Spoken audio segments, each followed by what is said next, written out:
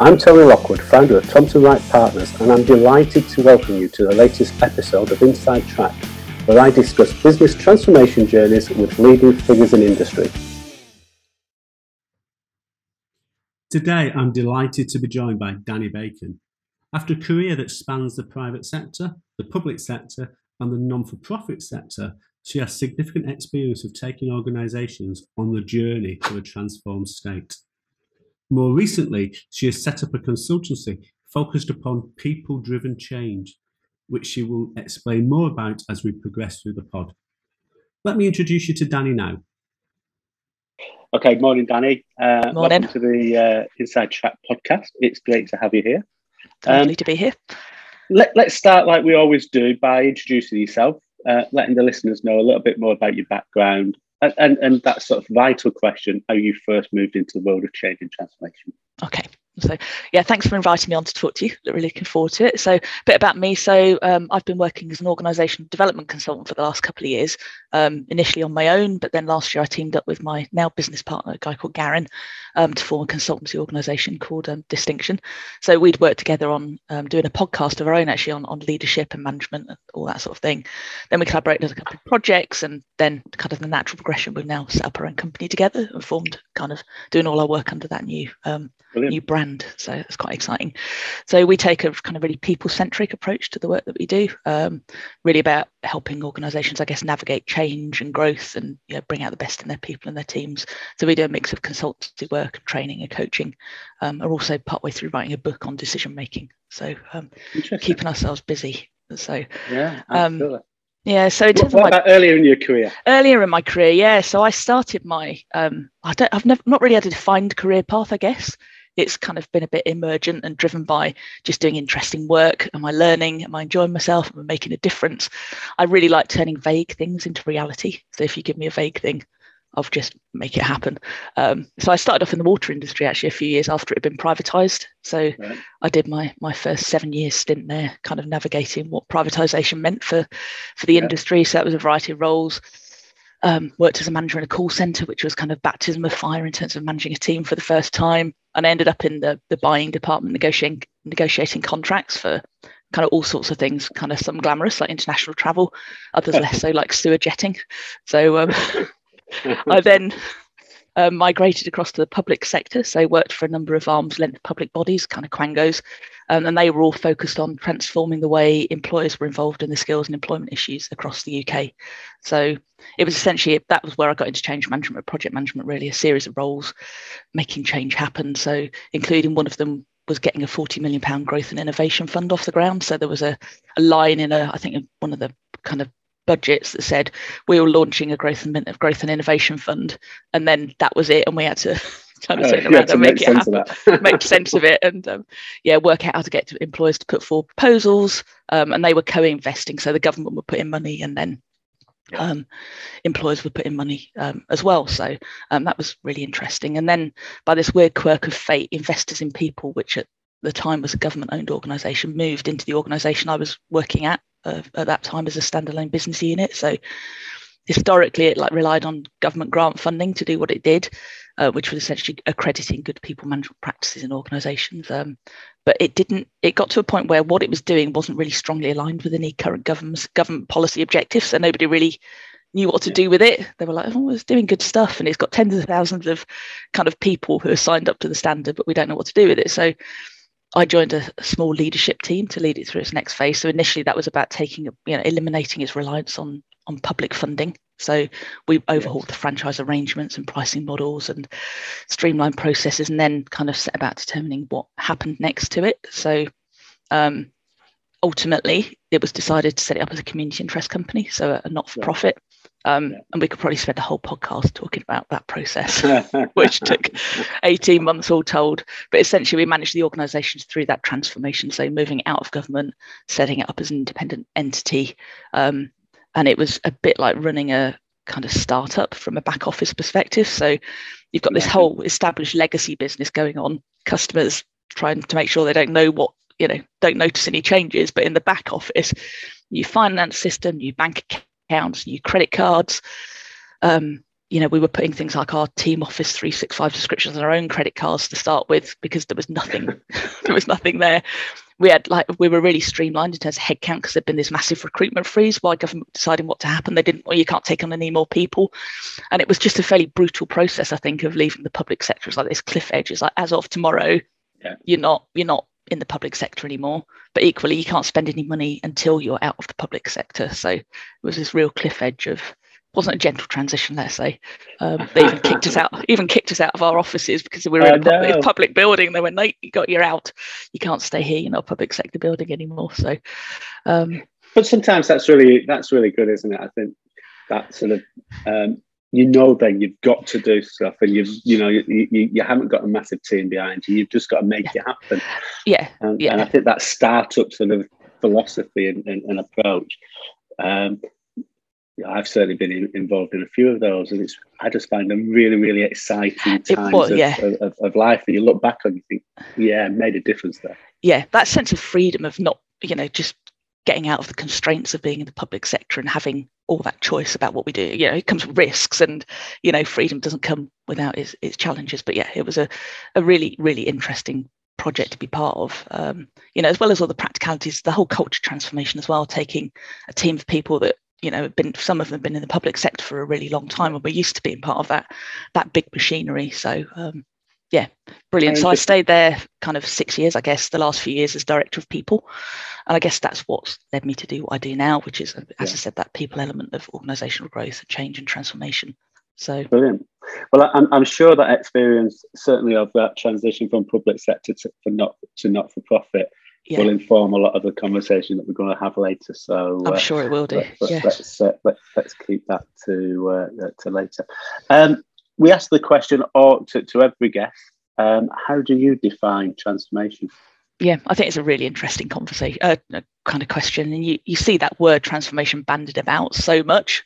Everybody's doing a transformation project, and people just use it interchangeably with change and optimization, and they don't really distinguish between the two. I think for me, there's something about scale. So for me, transformation has enterprise-wide implications. So it's not just about optimizing something, it's about significant change. It's like a fundamental shift in what the organization does or what it delivers, its business model, how it's performing, how it does its reinvention, really, I guess. I think there's something about uncertainty that's attached to transformation. So for me, it's definitely in the gray zone.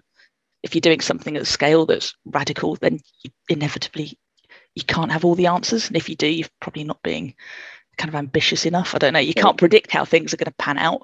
You can't predict, if it's going to take a long time, there's that internal, external change that you can't predict. And I think it's easy to be sucked into thinking transformation's linear, because when you look back at a project, you go, well, we went from A, we went to B. So that was what we did, but you forget kind of all the diversions and all the wiggly lines, or the backwards and the spiraling round. So I also think it's personal. I think it's easy to think about transformation as big programs, but for me, and I guess that comes from what I do in terms of the people side of things, I think it's down to individuals that make it happen at the end of the day. It's about individuals changing what they do, their mindsets, their attitudes, their skills, their capabilities. You need individuals to transform and change if you're going to make the wider change happen, I guess. I agree. So on your LinkedIn profile, Danny, you say that you work with leaders to develop strategies that allow them to create the conditions, culture, structures, and processes that unleash the potential of their people to achieve great things. So tell me more about that, because I think that's every person in whatever organisation will be keen to understand how you do that. Yeah, and I think it's easy to say. I think it's much harder to do. And I think you talk to a lot of organisations and leaders, and they say, "Oh, we're people centric, we're people first." But when you get into it, not really. It's a bit of a, we've put it on our values. So we start with a people first perspective. We advocate for involving people in change right up front. So it's not about doing change and transformation to them. It's getting involved right up front, making the best of. How do you do that? What sort of things do you do to get them involved up front? I think a lot of it's about creating dialogue. It's about creating a safe space for people to be involved as well. Psychological safety gets talked about a lot. There's so much collective intelligence in our teams, in our people that work in our organisations. and we need to harness that and we need to leverage it. But you're only going to do that if people feel they're safe to speak up, they're safe to share, that their ideas are going to be listened to. So a lot of the work that we do is about creating space for dialogue that wouldn't happen normally, about creating psychologically safe spaces for people to come forward and speak up. We do a really interesting exercise with some teams called the Team Question Bank. So when you get in an organisation and they haven't had that history of asking questions or being used to challenging each other, we get them to create a team question bank. So they come up with a set of questions they're going to ask each other about every project or every initiative, just to get them used to the idea of talking to each other and asking questions. And they know they've got this set of maybe 10 or 12 questions that they will ask every time there's a project or a decision that's coming up. So and that works really well, and it kind of unlocks that reluctance, I guess, to speak up, and people know it's okay to ask these questions. It gives them permission almost. Gives them permission. Yeah, sometimes people need permission. However good your culture is, you don't know what people's backgrounds are. So they might have come from an organisation where you just did not challenge or question because there were consequences.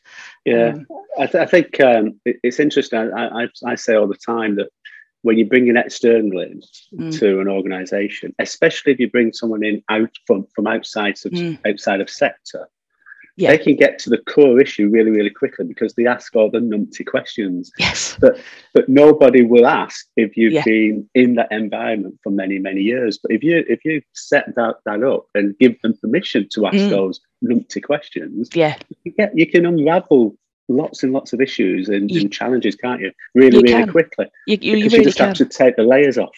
Yeah, there's real value in having somebody stepping in from outside who isn't embroiled in all the history and the way things are done, and can, as you say, ask those numpty questions that get you to the nub of it, really. So, like I say, but I think that idea that you're just saying there about having that question bank and giving them permission, you're almost saying we want you to come in and ask those numpty questions. Yeah. The other tool we use that works really well is something called the spectrum of support. So you might have seen this in my LinkedIn post. I think you commented. It's the idea about giving people more options than just yes or no when they're discussing something. So often people go, no, I'm not on board with that, or yes, I am. We give people like this spectrum of different ways of agreeing or disagreeing with what's being said. And again, that just opens up the question, opens up the discussion. You're not shutting it down into a binary yes or no. You give people space to say, yes, but I'm not sure about this bit, or I need more about this bit. So you're playing in those shades of grey. You are, absolutely, and that's life, isn't it? It's very easy to want to make it black and white, but it rarely is. No, absolutely. So as we know, as you say, transformation, usually significant, usually by definition transformative, moving from one state to another. Yeah. And because of that, it can take a long time, multi years in many instances, which can create challenges, I find, to keep people motivated, to keep them on board, to keep the executive all aligned down the one channel. So what do you do, and what experience have you had? And I'd be very surprised if you didn't have lots of examples from the public sector where the politics get into play a lot more. But what experience have you had of taking people and maintaining that absolute clear focus that's required to deliver major transformation? Yeah. I mean, I think the Investors in People journey out of the public sector is a really good example of that. So it took 18 months. So we said to the team at the start of the 18 months, there's changes coming, but we don't know what it is. Yeah. And that lasted for probably 15 of those 18 months. I think in 1 week we had, there were a lot of the stakeholder landscape was really complex. It was UK wide, so there were Scottish, Welsh, Northern Ireland, English, Cabinet Office, Treasury, education, business, really complex landscape to try and navigate through. So we were saying to our team, something's happening, we don't know what it is. In 1 week, I think one day investors were being moved to another non-departmental public body. The next day it was, we might just put it out for sale to the private market. There's people out there. We might just merge it into a existing government department, so that it, and that was in the space of 3 days. So there was a lot of uncertainty. So I think for us, great communications and a regular cadence of just keeping people up to date with what's going on, even if it wasn't much, even if there wasn't new information, just keeping going with that, because actually, what humans are like, we like to make sense of stuff, and if we don't have any information, we sense make, we fill in the gaps ourselves, and we come up inevitably with a kind of worst case scenario. So that was important. Creating space for dialogue, I guess, giving people the time to really talk through what their concerns were, what their fears was, what it meant for them. I think we used line managers, were a really important resource, and making sure they felt empowered and resourced to work with their teams as well. That cohort of middle managers can be really, really important when you're working on change, because they're dealing with people day in, day out. So and it's interesting, isn't it? I find that all too often that middle management, I wouldn't say it's forgotten, that if you don't get them on board early enough, they can become a major stumbling block. And a lot of focus is on the sponsors and the key senior stakeholders, and then the frontline staff. But actually, the enablers are those middle managers, aren't they? Yeah, absolutely. So, really important to work with them and give them just the tools and the information, so they're not on the back foot when the teams are asking the questions, and they don't throw their hands up and go, "Well, I haven't got any idea. Go and ask, someone else." I think networks are really important. So, what networks can you create in your organisation just to catalyse change and keep people enthusiastic and up and running? That's worked really well. Kind of not, I suppose it partly is transformation, but I've done a lot of work in the wellbeing space as well. So, networks of wellbeing champions and getting people to think about, how they can support wellbeing in the organisation. And I think that's a really important thing when you've got a long transformation as well, is looking after people's wellbeing, keeping an eye on it. It's tiring. As you said earlier, change only happens through the people, doesn't it?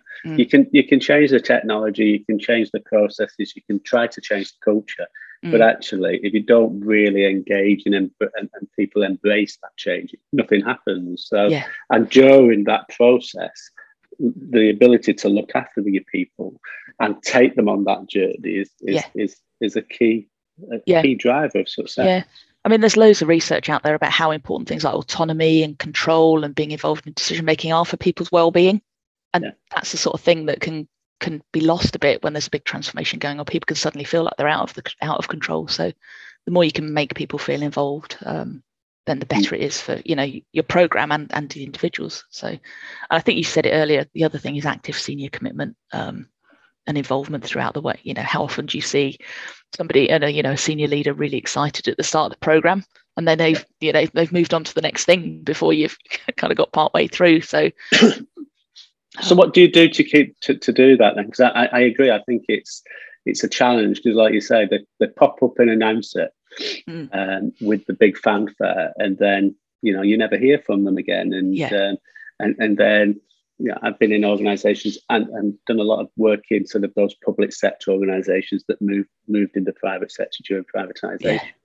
And a lot of the time, the culture was, well, if we keep our head down long enough, the initiative will go away and something else will crop up. Yeah. And that had built up over so many years. That had become the culture. So trying to drive stuff in was really difficult, because their view was, it's not going to happen. So, move on and let's wait for the next one. Yeah, and I think that's right. I mean, in an ideal world, you do a lot of work up front to work out whether the senior leaders have really are they ready for the change and the transformation that's coming, if they really understood what they're signed up for, because sometimes they like the idea of it, but they've not really realised what's involved. I think getting commitments from them in terms of how they're going to be involved throughout the process is really important. So it's more than just nominal sponsorship, isn't it? You want them to, they just need to be actively involved throughout the way, leading comms at key points, leading networks, say working with line managers, and being there to celebrate the successes along the way as well. So for me, it's about celebrating the small wins throughout the program rather than leaving it till the end. So people can see there's a reason to be engaged in this, because there are things happening already. But I think it's a core role, isn't it, of that sort of transformation leader or that transformation director to manage up, and not just report up to the sponsors, but actually manage up and make sure that they are actively engaged and actively involved, and almost to some extent do what we ask them to do at the point that we ask them to do it. And that's a matter of trust then, isn't it? Because I'm not going to ask you to do everything every week. But when I do ask you to do it, I'm asking you because it's important and Yes. there's a real need for it. Yeah. So that takes some time to build that trust up. Yeah, and I guess it's keeping the change relevant for people as well. So, everything changes so quickly, doesn't it? That, the case you had at the beginning might feel different as the environment and things have moved along the way. So just kind of keeping up to date and doing that scanning thing where are we still doing the right thing? Are we still doing it in the right way? Is it still meeting the organisation objectives, or have they shifted in the time since we started? So. Yeah. But I remember the very first episode that we did of this podcast in 2020. Christoph talked about focusing on outcomes, not outputs. Okay. So you at that in his view was, and I agree. If you focus on outcomes, they're much more generic. They're much more. They're much wider. It's more of a philosophy. We're going in this direction. This is what we want to get, where we want to be. So we want to be much more customer centric. Where in the past you might have said, well, customer centricity is X, Y, Z. Well, if we don't meet X, Y, Z, we haven't got customer centricity. But over a 3 or 4 year period, transformation program, new stuff could have happened. Yeah. So actually, focus upon how we will measure that customer centricity rather than focusing upon we will have A, B, and C in place. Because A, B, and C might not be relevant anymore. Yeah, I think that's really important. It enables people to be more creative as well. They don't get hooked on a solution or an output they want to achieve. And when we've been looking at the decision-making research for the book, that thing about generating options is really, really important. The more, so many, I think it's something, I can't remember the exact stat, it's something like 75% of strategic decisions binary. So it's, do we do A or B? If you can add in just one extra option, then the failure rate of transformation and change goes down dramatically. So, and I think focusing on outcomes really frees people up to do that, to think about different options for achieving the outcome rather than looking at a kind of narrow solution. Yeah. And I think being clear about the outcome and having that sort of North Star and that real sort of vision is great. Probably an essential of any successful transformation. Yeah. But the more defined you get down to the granular level, that can, as we've said, that can prevent actually achieving of that North Star moment. So, I think you're right. That clear vision, that objective is really important, but not to overly define it, because that contains and restrains and restricts people, doesn't it? Yeah. So you touched on it earlier when we're talking about the sort of transition that you went through from sort of public sector into non-for-profit. That and you started to talk about some of the daily changes that were happening. Are we going private? Are we being sold? Are we going into another public body, etc.? For the people that were operating within that business unit, it must have been very, very stressful for them. Oh, hugely, yeah. Because fundamentally they're saying, well, what does it mean to me?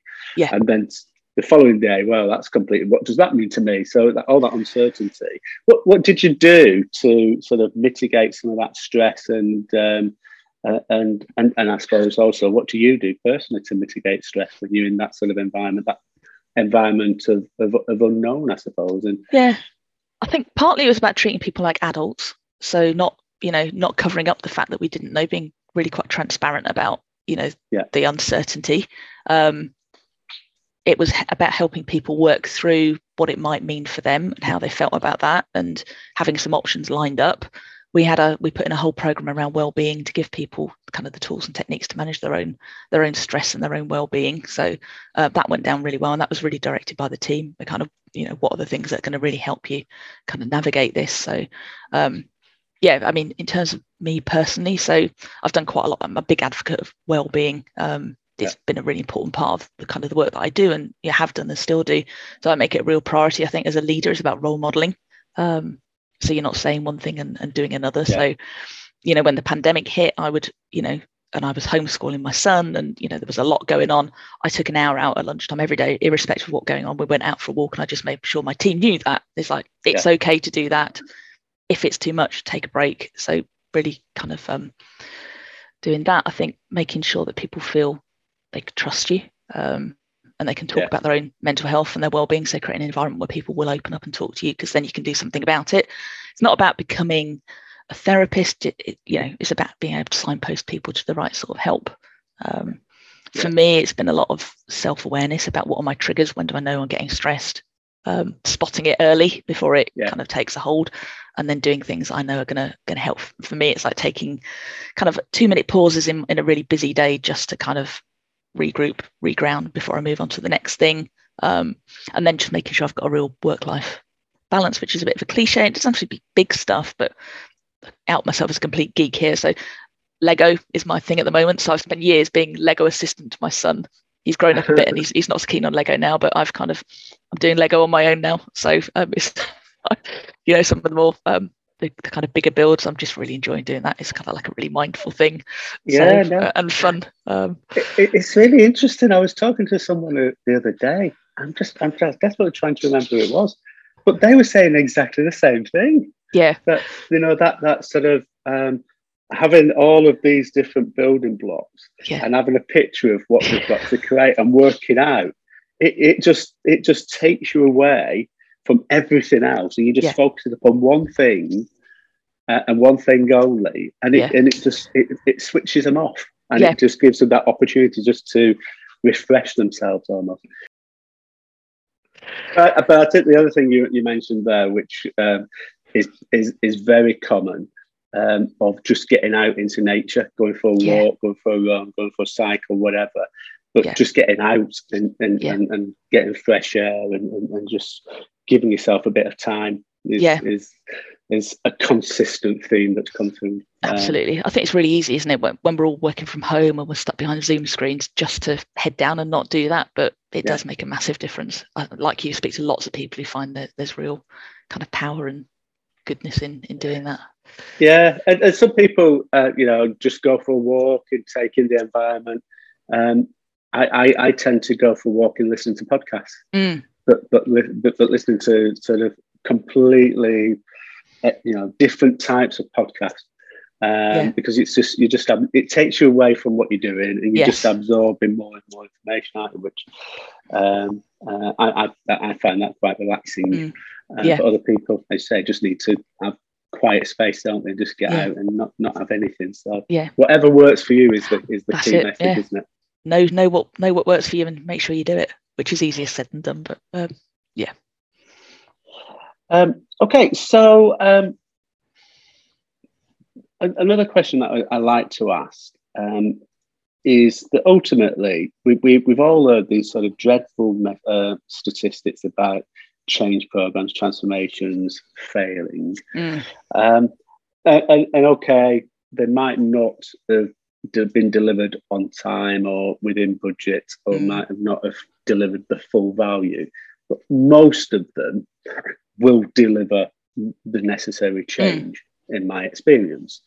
But a key driver of that time is often about the value that's delivered. So what do you do? What have you done to ensure that sort of value stream, that sort of focus upon the value delivery, is maintained as you go through these sort of 18-month, 24-month change initiatives? It's a good question. I think it's having it front of mind all the time. So keeping it refreshed. So just making sure that whatever you're delivering is still delivering value in the context the organization is in at the time you're working with it, because things change, especially now, things change so quickly. I think it's just checking in all the time and not setting off on a direction and being dogmatic about, well, we said we're doing it for the next 18, 24 months and we'll check in at the end of it. It's just that constant recalibration and nudging as you go along. If you can kind of measure quick wins or kind of early successes, is it, are there markers we can put along the way to help us track what's successful and what's not? Again, talk to people. What are they feeling? I think this whole thing about resistance to change really interests me. So this idea that people are resistant to change and we need to stop that and quash it. For me, they're like the people who are willing to stand up and go, I'm not on board here. I'm not sure about this. They're like your early warning system. Because if they're speaking up, there's probably another 10 people behind them who are just heads down going, well, I'm not going to say anything, but think this is a terrible idea. So use the people around you. Your collective intelligence. Is this going to deliver the thing that we think it's going to deliver? Is it really delivering value? What are the obstacles? What are we not seeing? And like you say, if you can spot those people early doors and work, and work with them and turn them around, often they become the biggest advocates of the initiative and of the program. And as you say, they take people with them. And so they will become the champions of the change.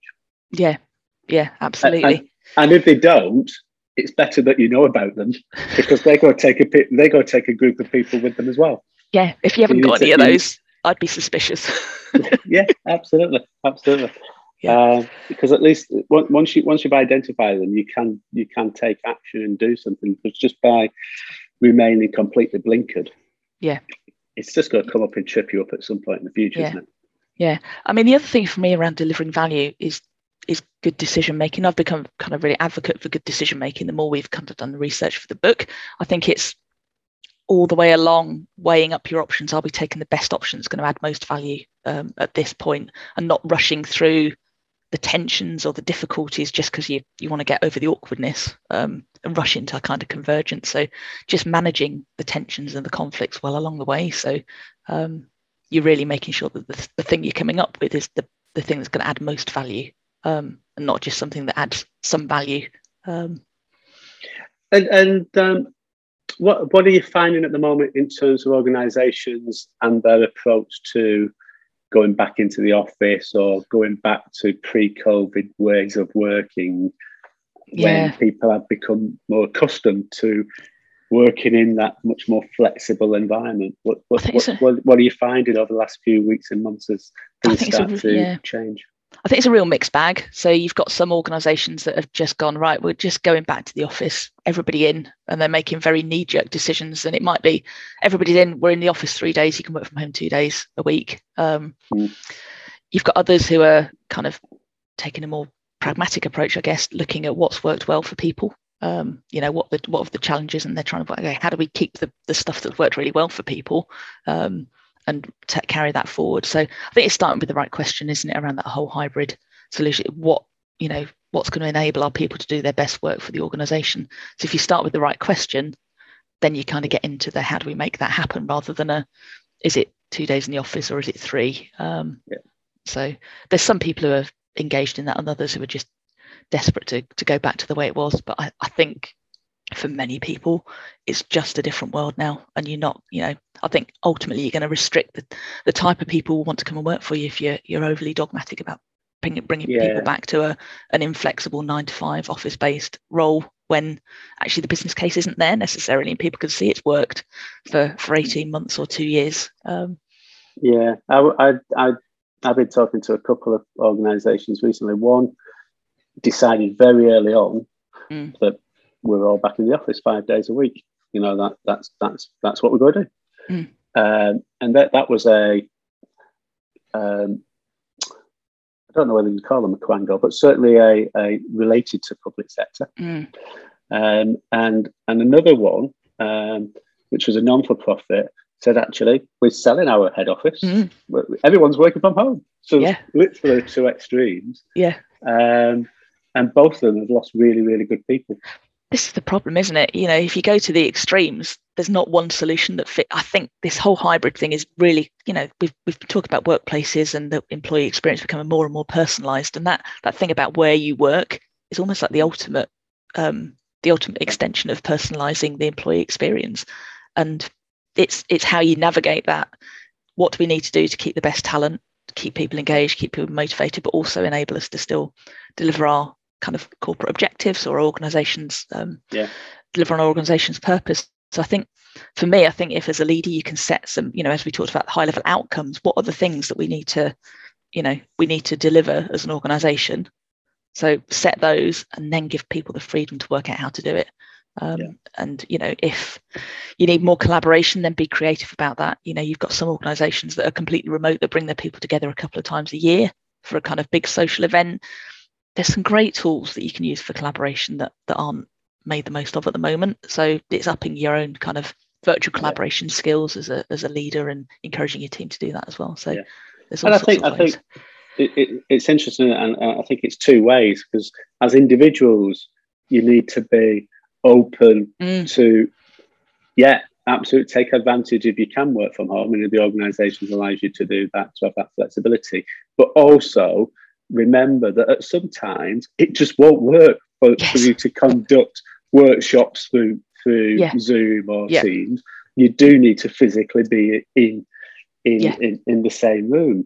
So as individuals, you need to have that flexibility as well. And I think if the organisation, the management, and the individuals have that open approach, that will be really, really powerful moving forward. Really, really powerful. I think it's having clarity on that as well, so that you don't get people joining an organisation expecting one thing and then finding out it's different, because that's when you get the real problems, when there's that big disconnect between expectations and reality. So if you're open with people and say, if you work here, then that probably means you're going to be in the office, for some of the time, and you can work from home some of the time. That's great. People know what they're getting into. But equally, there's people who hate working from home. So, if your environment is fully virtual, you need to be upfront with people, because some people just go, that is like my idea of hell. Well, I remember I delivered my consulting through a professional services firm, Gunnar Cook, and there's about 300 partners. And I remember having a conversation with a big part of it is a law firm, and I was having a conversation with one of the lawyers very early on in lockdown one, when literally everybody was locked down, wasn't it? And she's like, I hate the mates of it. She says, I live on my own. I've got a 1-bedroom flat in East London. Yeah. It's just dreadful. And that well-being and that mental health had a major impact upon it. She's really, really focused, very successful. But that ability to not leave the confines of a 1-bedroom flat in East London, had a massive impact on her. Yeah, and that's why as a leader, it's really important you know your teams, and you know your people as individuals, so you know who's going to thrive in which environments, and who's going to find a particular situation really difficult, and then you can help them work with it. Yeah, and that comes back to your comment on LinkedIn, isn't it? To create the conditions, cultures, structures, and processes. Yeah. Brilliant. So we end these with a common question.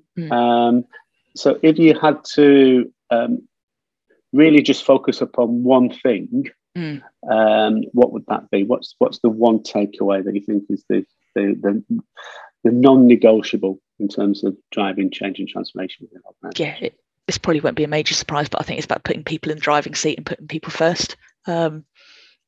I guess part of my mission is to stop leaders paying lip service to saying that. So really, really put people in the driving seat, co-create with them, involve them from the off, and be as creative and find as many ways as you can do that. And I think don't buy into the idea it slows the process down. I think it's just different phasing. You either put the effort in up front involving people, or you're dealing with consequences not having done that later down the track. So put people first. There's a phrase, isn't there? It might slow the start. Yes. But it will speed up the end almost. And that's not the quote, but it's something along those lines. The sentiment of it, yeah. Yeah. Well, great. Well, thank you very much, Danny. I'm really appreciative of you coming on today. We occasionally get some questions. So if I collate them, are you happy to take questions and engage with people directly? Yeah, absolutely. That's absolutely fine, Tony. No worries. Brilliant. Thank you very much. Okay. Cheers. Thank you. Danny, thank you so much for joining me today.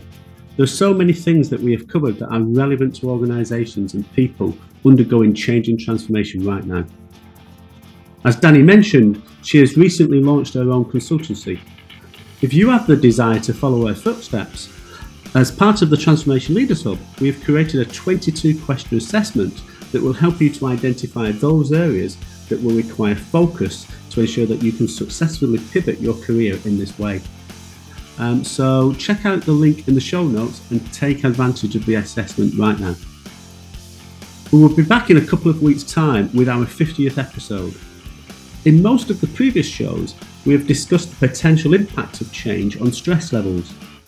The guy that I have on the next show believes passionately that change shouldn't be stressful, and he will share his experiences and actions taken to ensure that this is the case. So, see you in a couple of weeks.